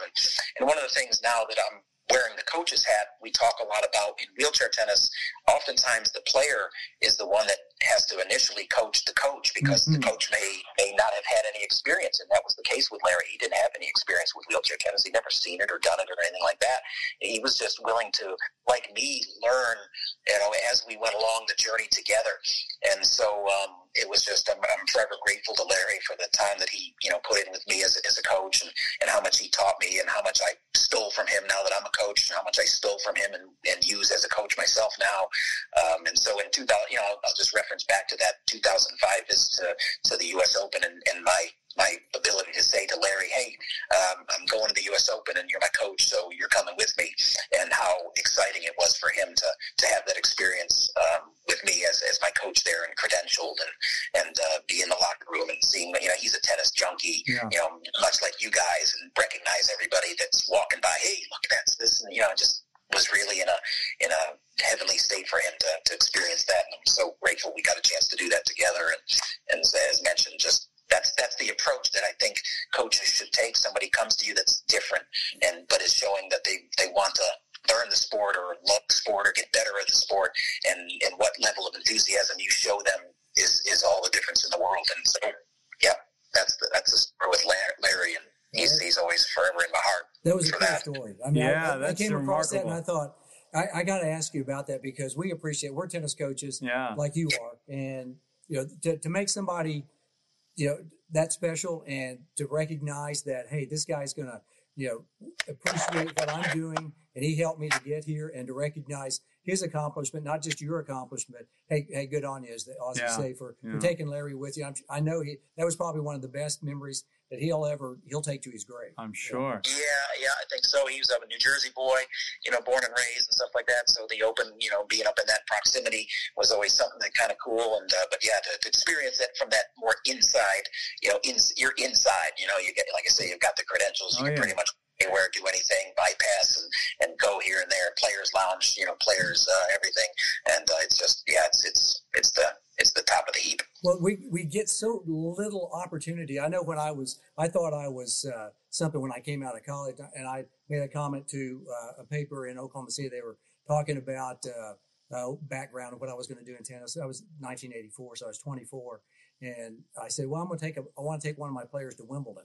I had no clue what that meant. I just said, well, I'm going to take a player to Wimbledon. It's real easy to do. Like, I never had been there, but I can coach that. Well, I didn't ever do that. And for you, like I said, thinking about that when I was reading that comment that you made in one of your interviews, I go, you get it. And I go, that's really a special for you, to be able to make Larry's dream. He didn't get to play there necessarily, but he was there, had a credential. He was in the locker room, and you took him there. I go, I got to ask that. Priceless. Yeah. Oh yeah. No, that's big time right there. You and Larry must still be in touch, right? Yeah. We get together for lunch, and occasionally he's kind of a little bit of transition out of the tennis world in the last year and a half or so, but we still get together for lunch. We do a wheelchair camp in October each year here in Lakeland, over at Florida Southern. Yep. And so this year I said, hey Larry, we've got quite a few campers coming in. I need another coach to handle a court. You think you could still do it, old timer? And he was really excited to. He's like, anytime, anywhere you need me, Paul. He's like, I'd be happy to do that. Cool. And so he was out on the court again, and it was great to be on a court with him in that capacity as a coach. And again, back in the years when I started to be asking to do maybe exhibitions or some different things to promote the sport of wheelchair tennis, again, back to promoting Larry, he was always there. I'd say, hey Larry, I've got asked to do this thing over in St. Pete, or I got asked to do this thing over in Orlando. You think you could take some time and come over with me and help me out, do that? He's like, he never said no. He was always like, yeah, absolutely, whatever you need, and we do those things together. And so, it's just really great to think about Larry and talk about him, and good memories. Good. And speaking of good memories, a friend of ours who hits with Craig's son Christopher, his name is Joe Sopko. Paul, you were his sister's high school coach. What was that like? Yeah. Allison Sopko, yeah. So it's funny. So when I started coaching at George Jenkins, homeschooling was not real big back then, but the Sopkos were homeschool folks, and so Mrs. Sopko said, hey, my daughter Allison is going to come out for the team, and I'm like, yeah, sure. And so she came out as a freshman, and she was really pretty new to the sport, to be honest with you. But was showing a lot of energy and enthusiasm. But by her sophomore, junior, senior years, she really, took a hold of the sport. And, I think she ended up playing number 2 for me for probably 3 years, 2 or 3 years that she played with the number 2 spot for me, and was a great young lady. Is now married and got a family and everything like that. And so, and Joe became a really fine young player. Still is. Remarkable. Yeah, exactly. He's over on Facebook Live. That's why we threw that out there. So he commented, We're watching also on Facebook Live. So a nice shout out to Allison there. And Joe, thank you for the question. And let's move into our next question, Paul. Tell us about the Order of EKOS. Yes, we want to hear about that. Yeah. Before we get to the third set. It's just a unique deal. It's a unique thing for players who medal at the Olympics or Paralympics. They have the opportunity to nominate a coach who's been involved in their, progression to get to that level. And so coming out of Rio, working with the high performance players in the USTA and on the USTA team, was fortunate enough that David Wagner and Nick Taylor, who medaled down in Rio, and who guys are 2 legends in the sport of wheelchair tennis, having won 3 gold medals in the Paralympics prior to Rio. They got the bronze in Rio. But David and Nick were kind enough to, for the years that I've spent, working with U.S. players and anything like that, to put my name in for the Order of EKOS. So just really a wonderful honor for them to, one, they've got to achieve a really high level. Obviously, you've got to be a medalist at the Olympics or Paralympics to even get in the running for that. And so it's just, really fine of them to think of me and show a little appreciation for times that coaches put in with players. So, really pretty cool. And so you get this nice medal, and then, it talks about EKOS, and it's an old Greek thing, and, comes from way back. He was one of the first coaches, back in the Olympic years, and the early Greek Olympic years. And so that's kind of how that all came about. Awesome. Let me ask you one final question before we get to the third set, because I just thought about this right now. I just came across, what would your life been like if you didn't have that accident? Do you think you would have been, you've had a great life. I mean, very interesting life as a result of a tragic accident. Do you think you would have had this kind of interesting life if, to some degree? Do you see where I'm going? I'm kind of thinking. I get it completely, and I ask myself that a lot, and have over the course of the 25 years that, my life has been different. I mean, I really feel like I've lived two different lives. I mean, so I was injured at the age of 30, so that's having had a pretty good, life and experienced some things and been around the world with my military time and everything like that, and experienced some really great things. But I would argue that because of this situation, that I've had a more enriched life, and some folks would find that hard to believe, I guess. But I think if I'm really going to be honest and truthful, I would have to say that fortune has smiled upon me in that regard, and that because of that injury and the path that put me on, that I've had a more enriched life than I would have, and I think I would have had a good life. I just probably tend to think that way, generally speaking. But I think, it's a unique circumstance, and I don't know that I would have chosen that path. And I think if you give somebody the opportunity and say, hey, here's what we're going to do, and we're going to lay it out for you, and it's going to be really great, but you got to choose this, you'd be like, yeah, no, I'm good, I'll go over here, and I'll take this path. But, in the famous words of Robert Frost, it was the road less traveled. That has made all the difference. Yeah. Your words and your voice and your attitude and the spirit, we can talk about Easter and we can talk about COVID-19, but 365 days a year, if we can all adopt that positivity and that perspective, and easy to say on Easter weekend, easy to say during a global pandemic, but even when times are good, I want to think like you and thank you. Yeah. Sometimes you just have to make lemonade out of lemons. Yeah. And you had a lemon situation, but you've made lemonade out of this thing. Really, the best. It's fascinating. And David, highly recommended you. David Good highly recommended that you were going to be a really good guest, and you far surpassed anything that I thought was going to be. Whoa, CB, third set. Oh, third set. I mean, a lot of people are good first two sets, man. Oh, okay. Do you mind if we? So you're calling into account my stamina right now. You're all the distance. Do you have a few more minutes? We know how fit this guy is. Oh, yeah. We're ready, man. He's in the military. He's a military guy. We know. We've seen the pictures too. Dude, it's strong. Would you humor us for like about another 20, 30 minutes? With let's rock a third set, pal. I'm with you guys as long as you want to be with me. So, all right. So here we go. First band you saw in concert, probably in Buffalo, New York. First band. Yeah, all right. So sadly, I'm going to tell you I'm going to tell you a story of the first band that I didn't see. Oh, okay. Yeah, and so that's the story. I've actually got two band stories of bands that I didn't see. I've never really been a huge concert goer, but back in the early 80s, a buddy of mine, Tom Manzella, got tickets for the Who. Oh. And so I'm going to tell you right now, it was December 4th. This is funny that I remember this. December 4th was the concert. But on December 4th, I mentioned that I played basketball. We got, you get the tickets well in advance, and though it was basketball season, we ended up having a basketball game that night, same night. I think we played basketballs on Friday nights, like Tuesday nights and Friday nights. The concert was a Friday night, December 4th, in Buffalo. And so I never went to see the Who, and they were always one of my favorite bands growing up. Who's Next was this, iconic album that I loved and everything like that. And then another story was in college. A girl asked me to go to Elton John concert over at the Sun Dome in Tampa, and I'm like, yeah, Elton John. Who doesn't love Elton John? I'm fired up to go to see Elton John. Literally, we're on I-4, which is the interstate that connects over from Daytona all the way over to Tampa, cutting east-west in the state of Florida. And so we're on I-4 on the way to USF and got the radio on. There's, I think, 4 of us in the car that were going over, kind of got the tunes rocking, and the radio comes on. It's like, oh, and for all you Elton John fans, unfortunately, we just got the news that the concert's been canceled. Elton's got like laryngitis or something. It was like some stupid thing. And so I never made it to the Elton John concert either. So there's my two bands. That is sad. And you and I are bonded for life, not just because of our show, but I must tell you, 2 months before December 4th of 1982, I saw The Who as my first concert.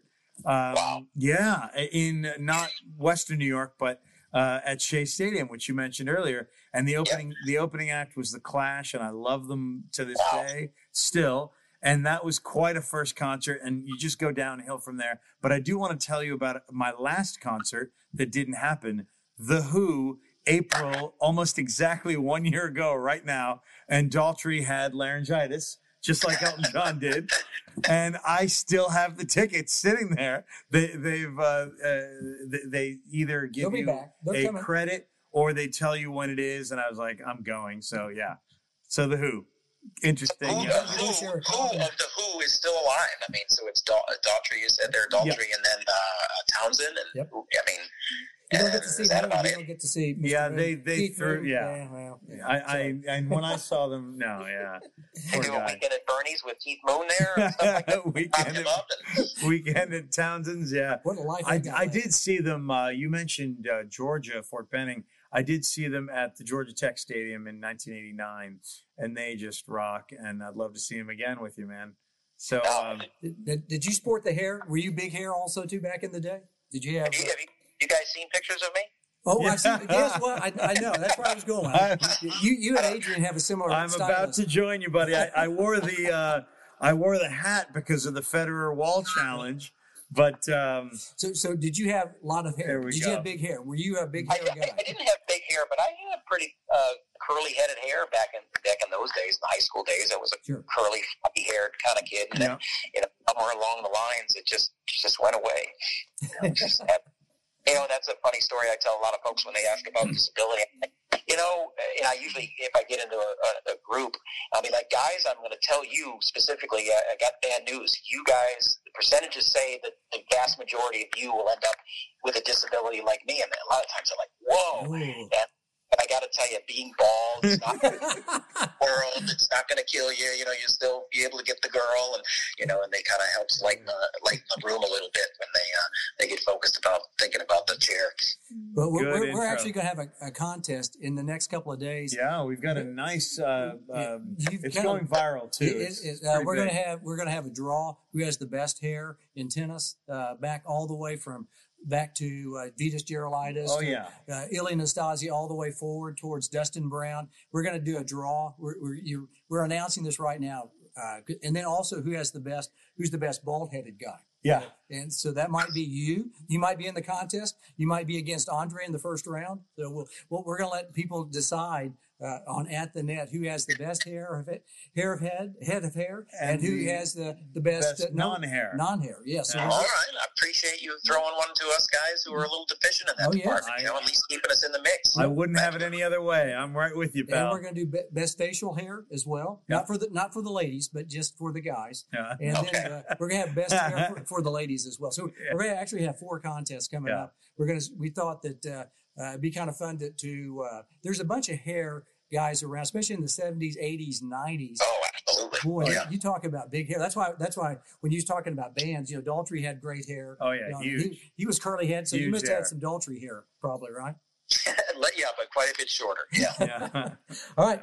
If you could hear a band, second part of this, what band would you want to hear? What city, what venue? What band would you really like to hear? I think that would probably be some band. I'm going to say the venue first would, of course, be, and you guys should know the answer to this. Fenway Park. Fenway Park, exactly right. You know what? I would maybe go with like this is going to sound odd. It's an interesting combo. I would maybe go with Billy Joel and Fenway Park. Really? Interesting. Yeah. Okay, the Piano Man, right?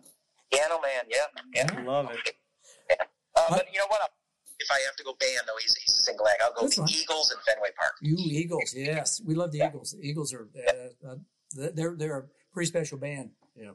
I like them as well. All right. Now, one last question about a band. If you were in a band, are you a musician by any? Did you play guitar?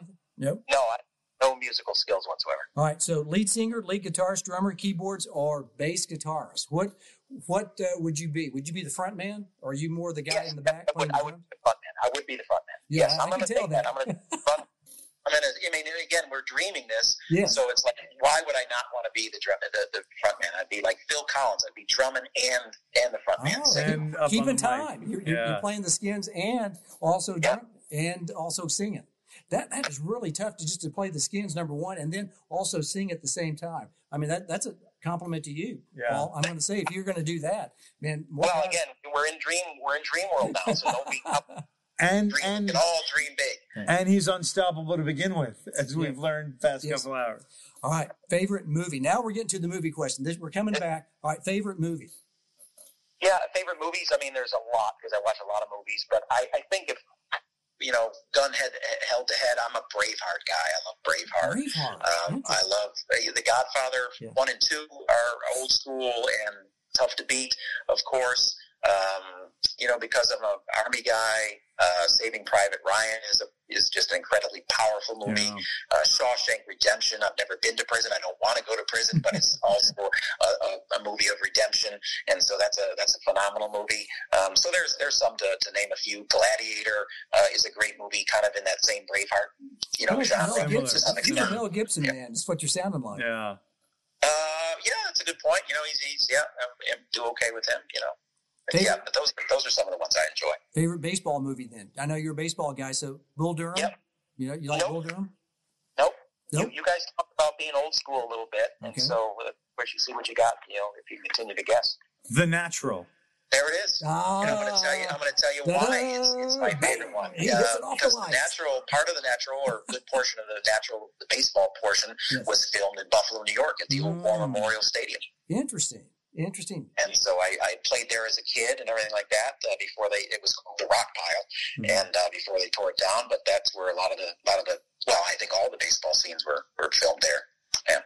Did you see? Was it filmed when were you around Buffalo at the time? So did you see? No, I was not. So no, it was just I was aware of it. And, that was made there and like that. And of course, it is a great movie. It's funny because I just recently found out. I never knew this, that the book is really completely 180 from the way the movie finishes. Really? Yeah. I mean, in other words, the glorious finish to the movie and everything, gets the girl and works out. It doesn't happen that way in the book, which is really remarkable that they went so dramatically different. Yeah. So Roy Calhoun, is that? Roy Hobbs. Roy Hobbs. I'm sorry. Yeah, Roy Hobbs. Hobbs, Roy. Played by Robert Redford. Yeah. Robert Redford. Hey, speaking of downer endings and pop culture, I want to interject a little bit. You're a bit of an authority on Tiger King, I understand. I don't know authority. Would anybody want to be an authority on Tiger King? I mean, I'm like the rest of everybody else that's just like got their jaw on the floor after having watched that series and going, what in the world? These people exist. I got out of there quick. It's like a car wreck on the side of the highway. You can't not look, right? I mean, it's just like, that's a 20-car pileup. It is, and every episode I saw, I was reluctant. I wasn't into it. I did it for the family time. And then at the end, I thought, I was sad, and I wanted to applaud for the lack of Hollywood ending. And I'm not going to ruin it for anybody. Hey, there's one more episode tomorrow night. Oh, they have another one coming up. Yeah, but that's going to be the totally maudlin nonsense reunion show. Joe Exotic from prison. Yeah, I'm not spending my Easter on that. Watching Sorry. That nonsense? No, yeah. So what's your favorite, would tie it to the Easter theme? What about movie there? I'll ask you guys. I'll come back to you and ask you guys. Good Friday, Passion of the Christ. Speaking of Mel Gibson vehicles, greatest story ever told, which I sometimes have seen this weekend, but I haven't this exact. Ten Commandments for me. I love the 10 Commandments. I can sit there and watch the 10 Commandments. Honestly, I grew up with that movie so many times. It's so great. And the movie The Robe is an amazing movie. Yep. Yeah. For my family, sometimes Judah Ben-Hur, speaking of Austin vehicles, Ben-Hur was an Easter tradition for us too. Yeah, great one. Really one of the classics. Yeah, good question. He's thrown back to us. You're not supposed to be doing that, Paul. Come on. I opened the door. I don't remember in the contract that there was anything about mine. It was in the fine print. Also, I'm the Yutz who opened the door for him because the Who Clash thing. Sure. Yeah. All right. Now here's a deep one also too. Right. 4 people. You get 4 people, and you're going to invite them to dinner. Who are your 4 people, or maybe more, that you invite to dinner? They sit down with Paul Walker and Teresa Walker at the dinner table. Yeah. Who are you inviting?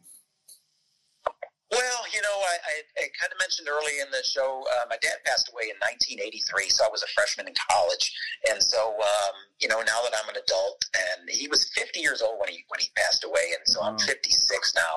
And I think about, as I remember, as I was climbing closer to getting to 50, I'm like, good Lord, when it's your dad, your dad's old, right? Sure. and older, and you just think, all right, your dad died.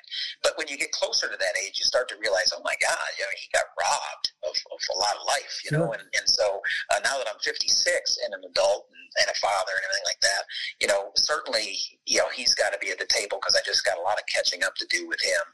And, and then it would be, I think my best friend from back home, Tony, would have to be there. And is that Manzella? Well, no, that was one of my buddies, but no, this is Tony Barafato. So, it seems like I grew up, Manzella, Barafato. It seems Another like Italian kid. None of those guys, to my knowledge, were connected guys. Yeah. But the greatest salt of the earth guys. So Tony would be there. I think my good friend Rob, who's been a lifetime friend, from my college days, would be there. You can go with all these wonderful historical figures who would be cool to spend time with in a moment, but ultimately, for me, and this sounds maybe a little, I don't know what, but these are the people that have been important in my life. And so if I've got one dinner, I want those people with me. Yeah. Beautiful. A lot of guys go historical figures, celebrities, and I love the direction you took, Paul. Thank you. Yeah, and I made reference to your wife incorrectly. It's Terry instead of Teresa. Sorry, said Terry. So sorry about that. Okay, so East Coast, West Coast. Are you East Coast guy, West Coast guy? Come on. What are we wasting time with this on this? Obvious. We had to ask. Mountains or the beach? Mountains or the beach? You go to the mountains or the beach? I'm a freaking wheelchair guy. You think I want to spend time in either one of those brutal terrains, mountains with hills up and down and everything, or beach? How efficient do you think I am on the beach? Come on now. I will put my mountain bike tires on your wheelchair, pal. I'm going to do it. Have you ever been skiing? You know what? We've gone on some great ski vacations, and again, the family, since I've been in the chair, and done some skiing. One of the great trips we took was out to Jackson Hole, Wyoming, and did a ski vacation with the family out there one Christmas, actually. And so the mountains are wonderful for that. We live in Florida, where the beaches are as good as any place in the world. So that's a 50-50 one. I would like a beach house, and I would like a mountain cabin. So I'm just gonna sit on the fence with that one. He's like the Swiss. Oh my goodness. Oh, okay. Sunrise, sunset. Are you a sunrise guy or sunset guy?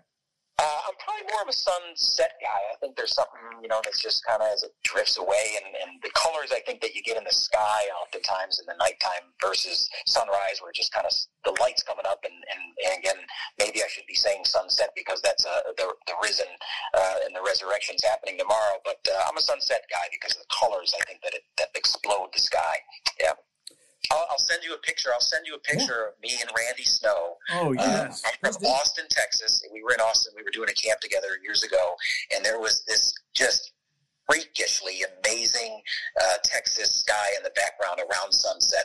And I'll send you guys a picture of that, of the two of us, and it's just always been one of my favorite and really great memory of some time spent with Randy. Paul, send it. I'll use it as the thumbnail for when our episode gets produced and published officially. Thank you. We down on Town Lake? Where were you? Just out of curiosity. I know Austin pretty well. is it St. Edwards? St. Edwards, St. Ed's, yeah. South St. side. Edwards. Congress, South Congress down there. Yeah, very nice place. Favorite season? Spring, summer, winter, fall? Fall. You know, Fall. that back to the Buffalo days. Yeah, there was nothing like a fall day upstate New York, or just in that part of the world where, maybe it's 65 degrees and the sun's out. It's just the colors have turned. And again, the years we spent at West Point, there on the Hudson River, were just phenomenal. It's football season up there. It's a special time of year, and the color change and that. Nothing like a fall day. A crisp fall day is spectacular. Have you ever been to an Army-Navy game? I'm throwing a curveball. Yeah, for 3 years. So the position that my wife served in at West Point for the 3 years that she there was the protocol officer. So she was in charge of the superintendent, who was the head at West Point. She was kind of in charge of his calendar, so to speak. There's always a lot of dignitaries and VIPs that come and go from West Point because it's such a prominent establishment. And so because of that position, all 3 years that we lived there, kind of had the VIP inside track to the Army-Navy games. It's one of the greatest events you could ever attend or be a part of. And it's really just a spectacular event. Yeah, so I've been in love with that event ever since. Yeah, I've heard several people say Army-Navy. There's nothing like Army-Navy, even though OU Texas is pretty big down in this territory at the Cotton Bowl. They say Army-Navy is probably the top college football game. Rivalry game, yeah. Yeah, it's special, and again, because it's obviously not at the elite pinnacle level of college football, but all that aside, the tradition that exists, in that game just supersedes really everything, and so the meaning behind it is just so powerful. It's a pretty spectacular event. Favorite holiday? What's your favorite holiday? My favorite holiday is Thanksgiving. Yeah. Interesting. Okay. Yep. I not to belabor it, but Christmas, as great as it is, a little too commercialized for my liking. Easter is great, of course, but Thanksgiving, because again, it just kind of harkens me back to my childhood, and that was always family time, and that's, I don't know, just saying thankful. We get together and we're thankful for stuff, and it just kind of makes sense to me. It's a great holiday tradition. Love it. What do you like to do in your spare time? Oh, spare time is, it's weird because it seems like with all the tennis that I'm involved with, that is my spare time to a certain extent. It sounds odd, but because I do it in different ways. The USTA work I do with the USTA, I typically travel for that. So again, I'm lucky to be able to do that. So I go to some great places. Yeah. So that kind of keeps me entertained. So when I'm out on the road working, I'm also seeing some different places. Oftentimes I've been fortunate to kind of travel around the country, travel around the world because of tennis. So, travel can be a hobby a little bit. Terry and I we like to travel. Our boys, we like to take them on some trips when we can. So I do enjoy traveling. But I like to be at home too. This time where I know everybody's going crazy, and I do want to say I wish everybody well during this really bizarre and unprecedented time that we're all experiencing. Yeah. I really feel comfortable at home here. And I'm happy that I'm not going crazy here, and so everything's good, and we're living the best life that we can under the circumstances. And so, I don't mind being at home. I'm sitting out here on the lanai right now by the pool, as we've been talking this whole time. It's a beautiful evening here in Lakeland, Florida. I like to watch some shows. I have a series on Netflix now and again. I'm currently dedicated, because I've got the time to start to finish The Sopranos, and so really done that one. But I'm now committed to that, being as we have a little extra time on our hands. Yeah, that's a quality one to go back and check out from 15 years ago. Yeah. We like to ask some fun questions. If you want to go, are you a paranormal person? Are you ghost spirits, apparitions? I am normal? No, paranormal. Abnormal seems like a very odd thing for you to ask. That is very odd. The paranormal. No, I'm not. Not the abnormal. Paraplegic, yes. Yes, paraplegic, no. Yes. Yes. You believe in ghosts, spirits, apparitions? Not so much. I believe in energy. If we get into a kind of philosophical, or I don't know what that would be, I believe in energy, and maybe that's spirit. But I'm not so much on the ghost side of it, everything like that. But if I'm saying I believe in spirit but not ghosts, I don't know if that contradicts. I'm no expert in the field. I think there's energy in the world. I will say that. What about extraterrestrials? UFOs, little green men, Klingons, Romulans. And there's not stuff out there with the theme that would almost have to be. I don't get caught up in it too much, but it just seems like hard to believe we're the only ones. You never seen a UFO, have you? I've not. I would never claim that I've been akin to any UFO or any Loch Ness sighting or anything like that. Mm-hmm. So one of our favorite questions here in Texas is Lee Harvey Oswald, lone gunman or conspiracy theorist? No way he did that by himself. Interesting. Spoken from a military man. Yeah. Yeah, I just don't see it. Yeah. Have you ever been to the museum, the Sixth Floor Observatory? No, I've not been. No, I've been to Dallas and really loved the city of Dallas and everything about it, but I've not done the time to go see that. It's a must. Between that and the baseball game. Well, there's three things: baseball, barbecue, and Sixth Floor. We're going to take you. We're going to next time you come here. If you don't call us, we're going to get really mad at you. We're going to come down there, and I don't know what we're going to do. Yeah. We might, Hey, listen, you don't have to continue to sweeten the pot. You had me at baseball. Tossed into barbecue. Now I'm getting a nice historical tour of one of the great historical events, and not great historical events, but a historical event very interesting in our country's history. So I'm all in, fellas. I'm there next time I get the big D. All right. Now we're kind of rounding the corner. We're going to ask you a few tennis questions, then we'll officially be done. All right. Sure. What kind of racket do you play with these days? I'm just curious. Back to kind of wheelchair tennis. What kind of racket do you use? I've always been a head guy. I've played with head rackets throughout the time that I played and continue to coach. And being as I don't play anymore, I'm not all that, dedicated. But like Head Radical was the one I played with the most. Head Speed, I like the Head Speed that I've had last couple of years. That's probably the one I've used the most when I'm coaching and everything like that. So always been in the head family though. Gut, nylon, poly, combination. What do you use? What kind of string?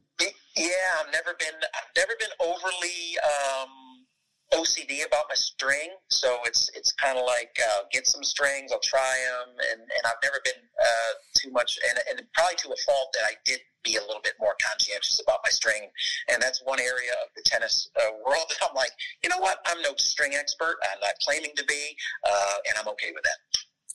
Tension in the racket. What do you use? What kind of tension? Are you a low end? You trying to get off the more power, or are you more control at a higher tension? When I was playing, I was a little bit more higher and looking to get a little bit more of that control. But as I've gotten a little older, I'm like, I need a little extra help here. So I've dropped it down. So where I was usually, on the higher end of what was recommended, now I'm on a little bit of the lower end of what's recommended. Indoor tennis or outdoor tennis?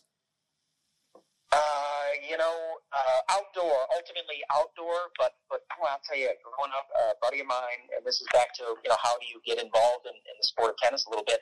One of my best friends growing up worked at a tennis club up in Buffalo, and so oftentimes he would have the assignment to close the club down late at night. You know where this one's going, right? So, I'd go up there and I'd help him clean up and do all sorts of stuff. Boom, we'd lock the doors, and then the two of us would play, till 2 in the morning, from midnight till 2 or something like that in the indoor club up there. I'm not going to name the club because it's under different ownership anyway. But you want to incriminate yourself. Some great memories of playing indoor tennis up there, and of course playing indoors up at Flushing Meadow again when I first was introduced to wheelchair tennis. But ultimately, I love being outdoors. I like the challenge of embracing wind and sun and how that affects the sport, and embracing those elements versus letting them bother you. I'm a big fan of that. Yeah.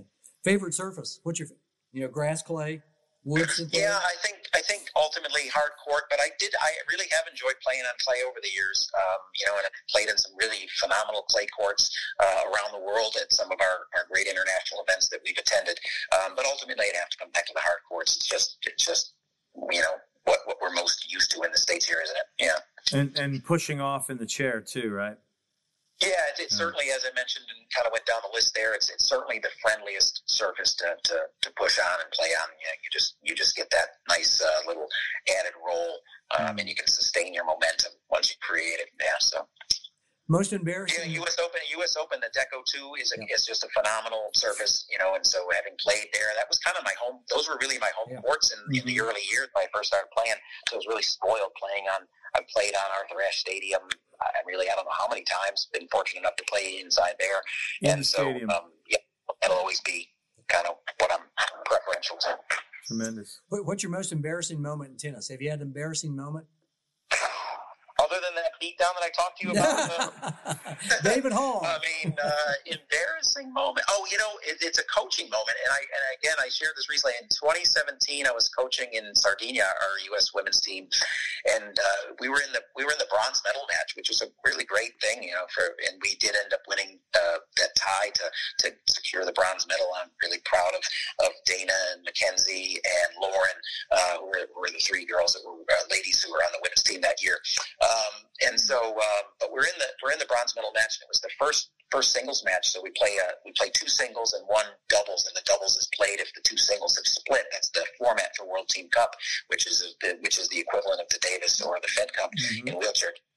And so Mackenzie Solgan was playing the number 2 position for us, and we were playing Switzerland, and she was playing an old veteran player from Switzerland who I was very aware of as being a very good player, but had kind of left the sport for a year or two and now was coming back to the sport as a member of the Swiss team.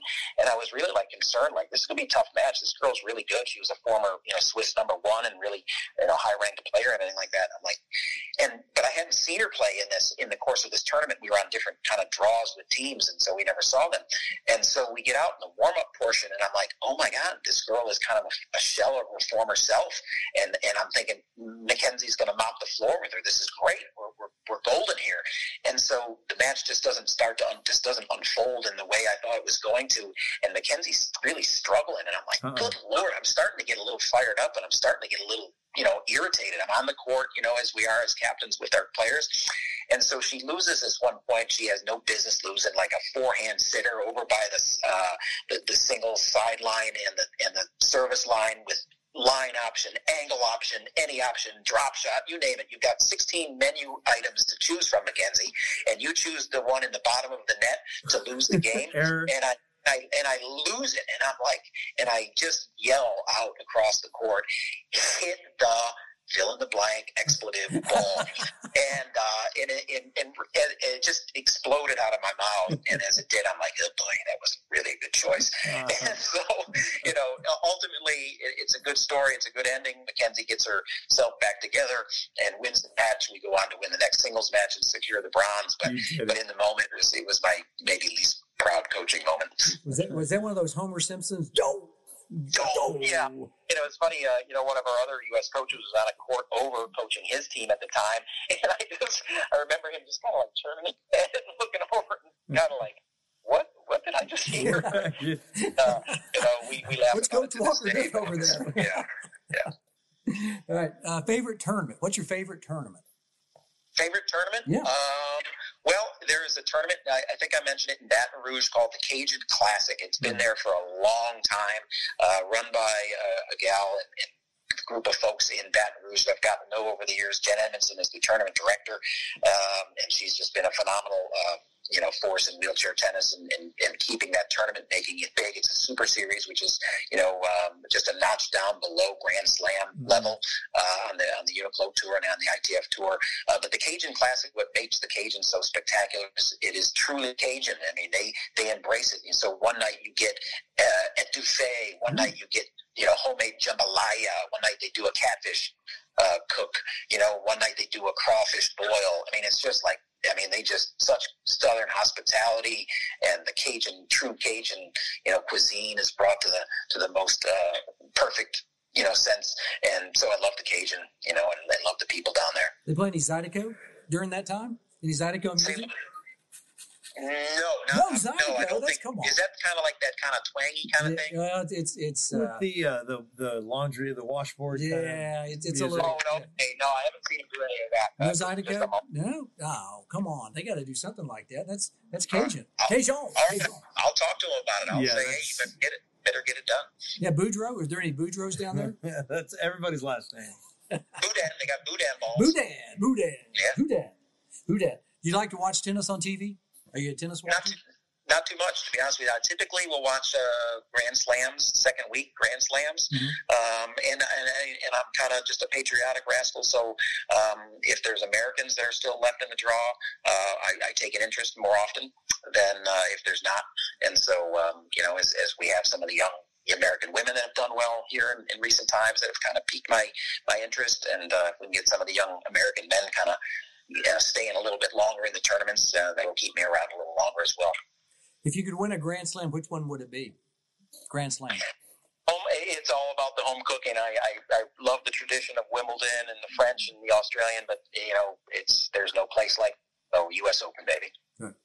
Favorite tennis player? Who's your favorite tennis player? It could be present, past, anybody. Wheelchair or able-bodied. Yeah. I grew up being an Agassi. Well, I grew up being a Connors fan. I was a big Connors fan in the early days. But then Agassi ultimately probably ended up being my favorite player as I was kind of getting into the sport, and he was prominent and prevalent.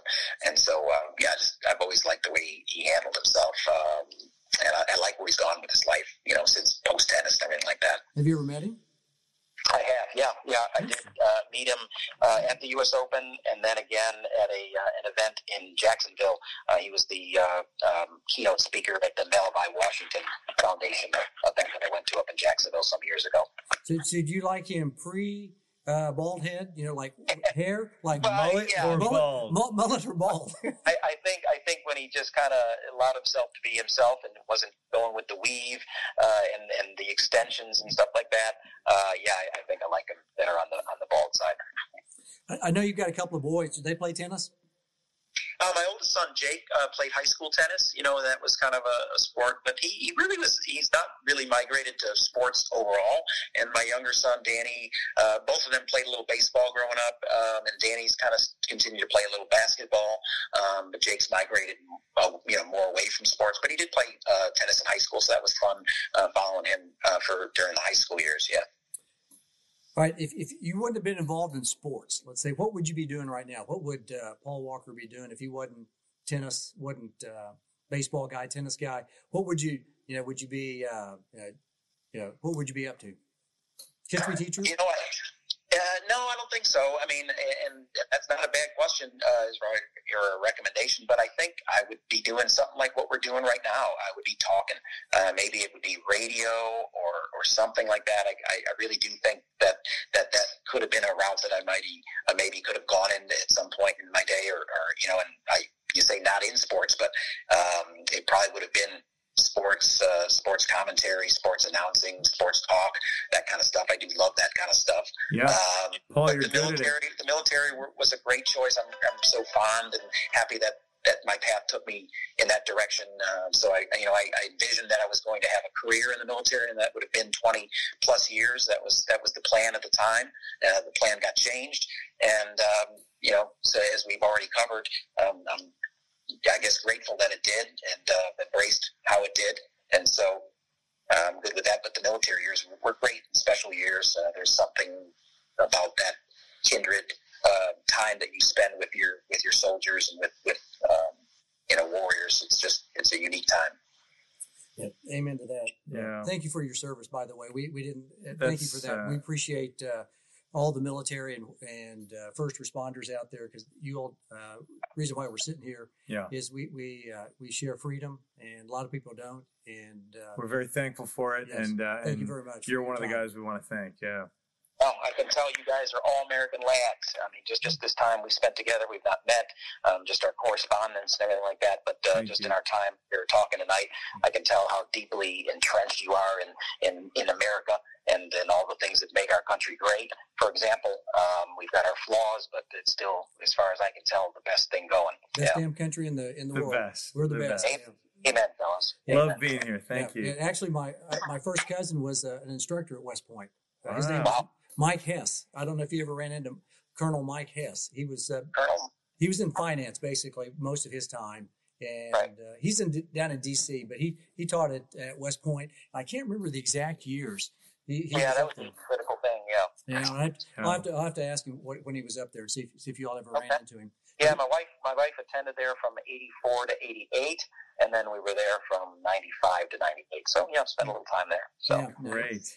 Okay, so here's the last question. This is We are at the home stretch, and this is a big pinnacle. At the pinnacle. This could take another hour for you to answer, so that don't feel obligated to stay an hour with us. But if you want to, that's fine. So we're going to make you the commissioner of the great game. All right, and you have the magic wand, the magic racket. What changes? What do you do? What's in it? Here it is. Yeah, you've got it right here. So what do we do in the great game? If there's any changes needed, not needed, what do we do? In the great game of tennis. Yes. Oh, yeah, the great game. A lot of great games out there. I didn't know if I was commissioner of football or if I was, Well, we'll talk about that's another podcast. No, that's right, yeah. Tennis. So tennis,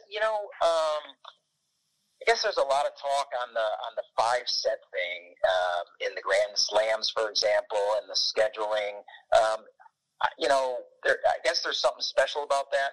To me, I think I almost would go with almost like a tiered thing in the, especially the Grand Slams. So there would only ever be obviously 5-setters in the Grand Slams, but I would tier it. I think I would be in the early rounds. I wouldn't be all 5 sets. It would be as you progress, and maybe it starts from the quarterfinals on that you build up, and then it becomes. We're going to see some 15-round boxing matches going forward as it gets more serious in the draws, for example. So in the early rounds, let's get it done. Let's knock it out. Maybe there's some upsets because of that, and I get that. But as we get deeper into the tournament, quarterfinals on, we're going 5. I struggle with the women having. No, I'm not going to get into that. That's all right. I can feel equal prize money, but I do want to. I don't understand that one. I'm all about equal pay. I really am. I would be remiss if I didn't. I don't get that one, and I've yet to have anybody really explain to me if you're playing 3, I'm playing 5, and you walk away with that check, and I walk away with that check, and I don't get that one. Paul, I want to rewind just a little bit. Tell us why you want a tiered approach to 2 out of 3 versus 3 out of 5. Is it for the health of the players, or is it for fan engagement? I think a little bit of both, actually, and I think the health of the players more than anything, because I think it's tough to sustain, and you hear that a lot with the tour and the grind that these guys and gals have to go through. But I think that because we've had it as a tradition, I don't want to eliminate it. I think always been something special about, hey, we're going 5, and there is something unique about it. I certainly would get to tiebreakers. I'm sorry if we're going to play him in this set, in set 1. I don't know why we would change it and not play it in set 5. So the playing it out thing, which they've adjusted obviously at Wimbledon and stuff, is good, but I would get that all on an equal footing, and get that. I just think there's something exciting about the breakers. I love the breakers. I think nothing like a 5th set in New York City. The best. On a night match. On that is just off the charts. Yeah.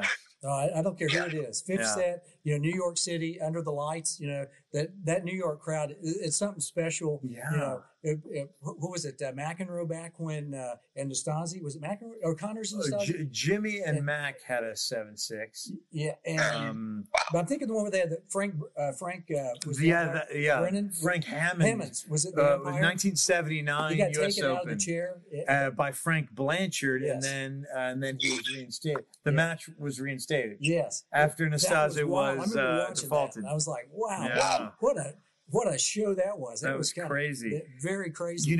Sometimes we do birthdays on the show, and today happens to be the birthday of a guy who was in a 5th set tiebreaker at the U.S. Open, and it was one of the finest matches that I'd ever seen. My dad and I had tickets to see the night session, and it turned out to be Edberg's last match. I think it was the quarters of the U.S. Open, 96, I believe.